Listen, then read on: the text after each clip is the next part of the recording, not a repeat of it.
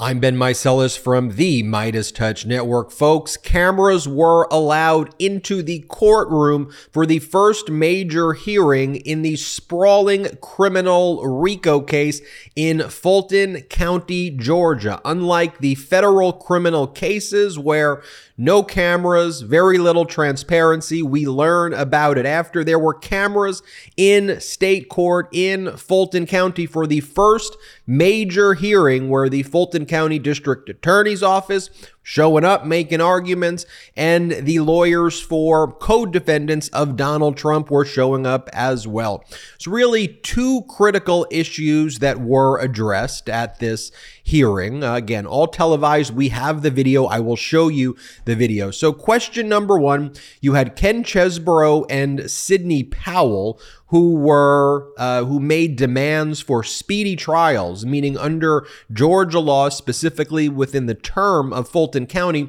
their cases have to go to trial before November 1st of 2023. So as a result of that, since they both made demands, Chesebro did not want to be anywhere near release the Kraken, Sidney Powell, yet they both made speedy trial demands. So issue number one, whether they could be severed from each other.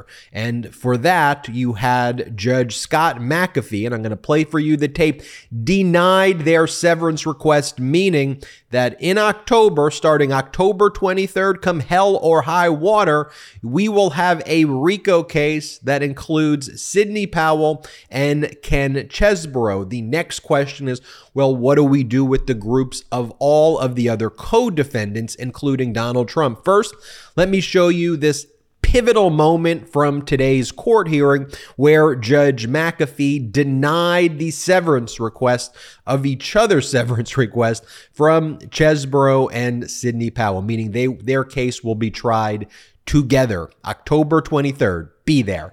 Play the clip. Talk about the jurors. I don't think it's we can take for granted that these would both be two equally 4-month-long trials. I think it could easily be twice that with multiple defendants, and I think we need to take into account the fact that one docket goes entirely on hold while this case is going, and instead of it being, if we're purely considering aspects of judicial economy, which to me was really the only valid argument here, I think taking up two dockets and for a period of 4 months also weighs into that, as well as the voir dire process and the inconvenience to the jurors. So based on what's been presented today, I'm not finding the severance from Mr. Chesebro or Powell is necessary to achieve a fair determination of the guilt or innocence for either defendant in this case. And so I'll deny Mr. Chesebro's motions to sever from Ms. Powell. I'll deny in part Ms. Powell's motion to sever from Mr. Chesebro. And the plan will be to enter a scheduling order for Ms. Powell mirroring that of Mr. Chesebro, with the October 23rd date holding. It sounds like the state is still sticking to the position that all these defendants should remain, and they want to address some of these removal issues. I'm willing to hear that. I remain very skeptical, but we can. I'm willing to hear what you have to say on it. And so you may have heard at the end where Judge McAfee says, with respect to Powell, though, her request for severance is granted in part. And then Judge McAfee said he's a little bit skeptical of the position by Fulton County. What was that about? Well, the partial granting for Sidney Powell is that she wanted to be severed for now from all of the other co-defendants, including Donald Trump, who did not request a speedy trial. So for now, Judge McAfee saying, you and Chesebro will go together, but will you and Chesebro go with the other 16 co-defendants or 17 co-defendants? Judge McAfee said, I still want to hear briefing on that. What Judge McAfee said that he's skeptical of is the position that was still maintained by Fulton County District Attorney's Office, that they want to try everything on October 23rd. And Judge McAfee saying, I'm skeptical that we'll be able to do that.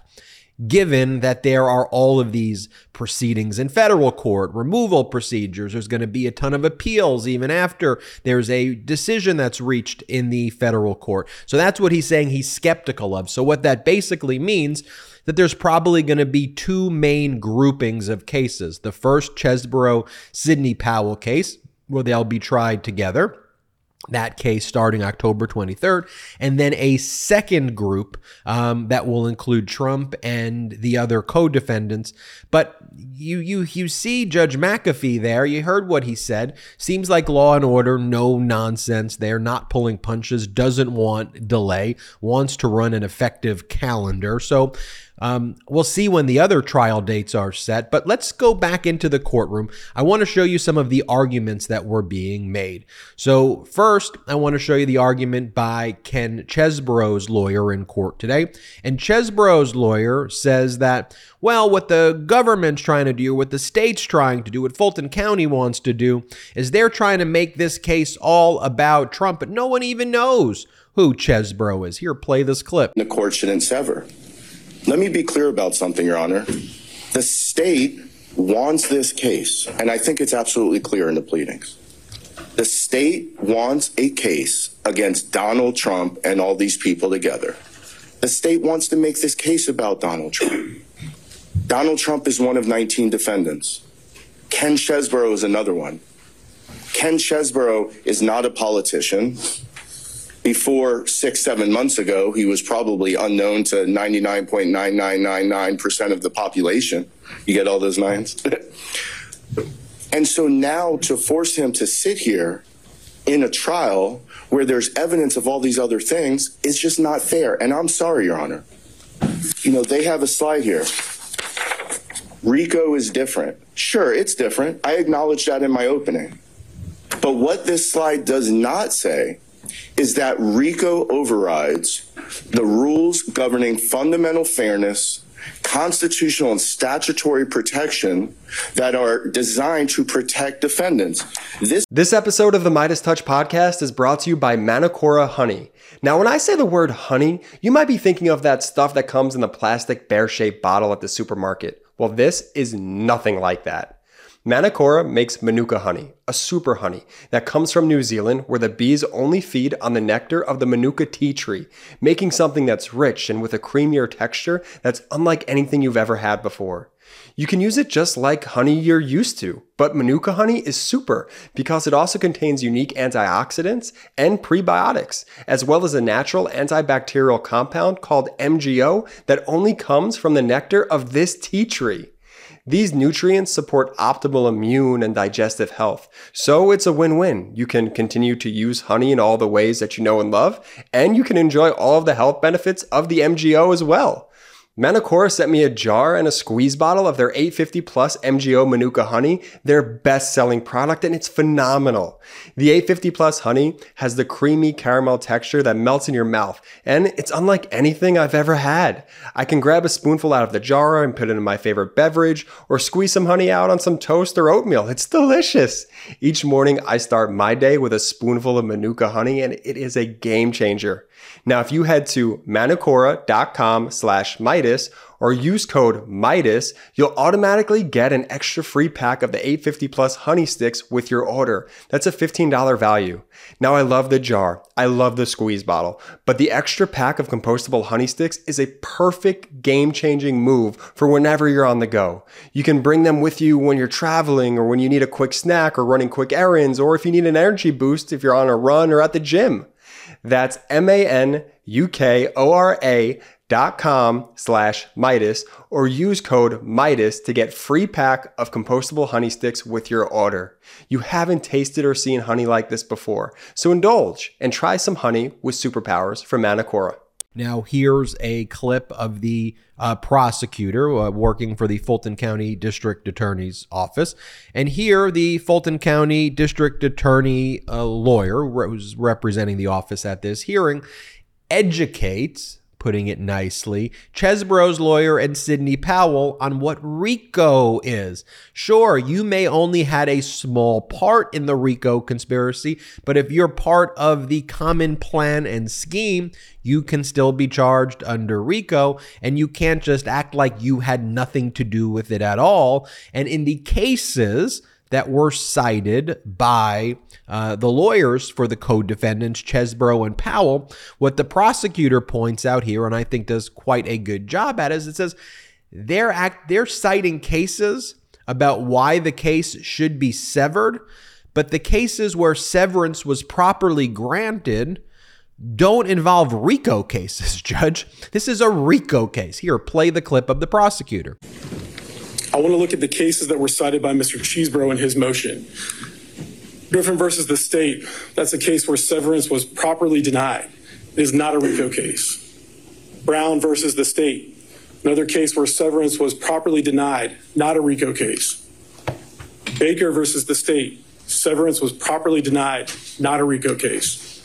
Padgett, severance properly denied, not a RICO case. Jones versus the state, severance was properly denied, also not a RICO case. Zafiro versus United States, federal case. Again, severance was properly denied. That was not a RICO case. Henderson, which we just received just now, that was also not a RICO case. Severance was properly denied. Mr. Chesebro points to a couple of cases in his motion where a conviction was reversed on appeal. And as the court pointed out, in those cases, what the appellate courts found was that at trial, the evidence against one defendant was minimal, almost nothing compared to the evidence against the co-defendants. And so it was just fundamentally unfair that there was all this evidence that applied to one, very little that applied to the other, and the jury may have been confused. Look at Defendant Powell's list, and most of these are the same, so I'll click through them. Again, same cases, most of them severance properly denied, none of them a RICO case, and the ones where a conviction was overturned on appeal, again, it came down to insufficient evidence at trial. The evidence against the defendant named was just so minimal compared to the evidence that was pertinent to the other defendants charged. Also of note, Fulton County District Attorney's Office stated that they believe that trial will take about 4 months after jury selection to complete. They believe that they will call about 150 witnesses. Whether the 19 defendants are tried together or separately, each of them would be 4 months plus jury selection to go to jury verdict. That's the estimate. So if there were two groupings, say the Chesebro Powell grouping 1, and then the grouping of Trump and the remaining, the Fulton County District Attorney's Office says it would probably take about 4 months each every time you do this trial over and over again. I want to show you, this is outside the courtroom after the court rejected the severance. Here is Chesebro's lawyer. Play the clip. How do you feel about the decision that was made inside today? Well, look, obviously we're a little disappointed. We filed a motion and it was denied. However, we respect the court's ruling. We're preparing for our trial in October. We have a lot of other pretrial motions that we have filed and that we will file. And there's a common purpose of all these pretrial motions. It's to continue to ensure that Mr. Chesebro has not only a speedy trial, which we've demanded, but a fair trial. And it's pretty clear that the state is trying to use RICO in order to connect 3 or 4 different alleged conspiracies into one. Folks who have never met each other, folks who are in no way associated as a matter of fact or law. Again, we respect the court's decision. Clearly, we're going to be tried alongside Ms. Powell, but we will file additional motions to make sure that the trial that we have with Ms. Powell is fair and that Mr. Chesebro is judged on the evidence that's attributable to him, and that the jury judges everyone on their own accord. So again, putting all of these clips together, here's what we could say. Number 1, RICO trial will be taking place October 23rd with Chesebro and Powell shoulder to shoulder sitting there at the defense table. Do I think Judge McAfee is going to order all of the defendants to go to trial on October 23rd. I don't. I think he is going to sever the others who did not ask for a speedy trial. There will be a second tranche case that will be tried then at a later date. But it seems that McAfee wants to move this case along, and the ruling there was consistent with the law. Steady leader, that's exactly what you want to see, and how a judge is thinking about the issues: deliberative, expeditious, thoughtful, I would say. But that's what went down, and we got unique insight seeing that with videotape in court for the first time. Like we see it in the celebrity trials. Like we all want transparency. Let's bring that same transparency here to the criminal cases against Donald Trump, whether it's in federal court or state court. Check out MidasTouch.com for more breaking news. And wherever you get audio podcasts, subscribe to the Midas Touch podcast. Have a great day. Hey, Midas Mighty. Love this report? Continue the conversation by following us on Instagram @MidasTouch to keep up with the most important news of the day. What are you waiting for? Follow us now.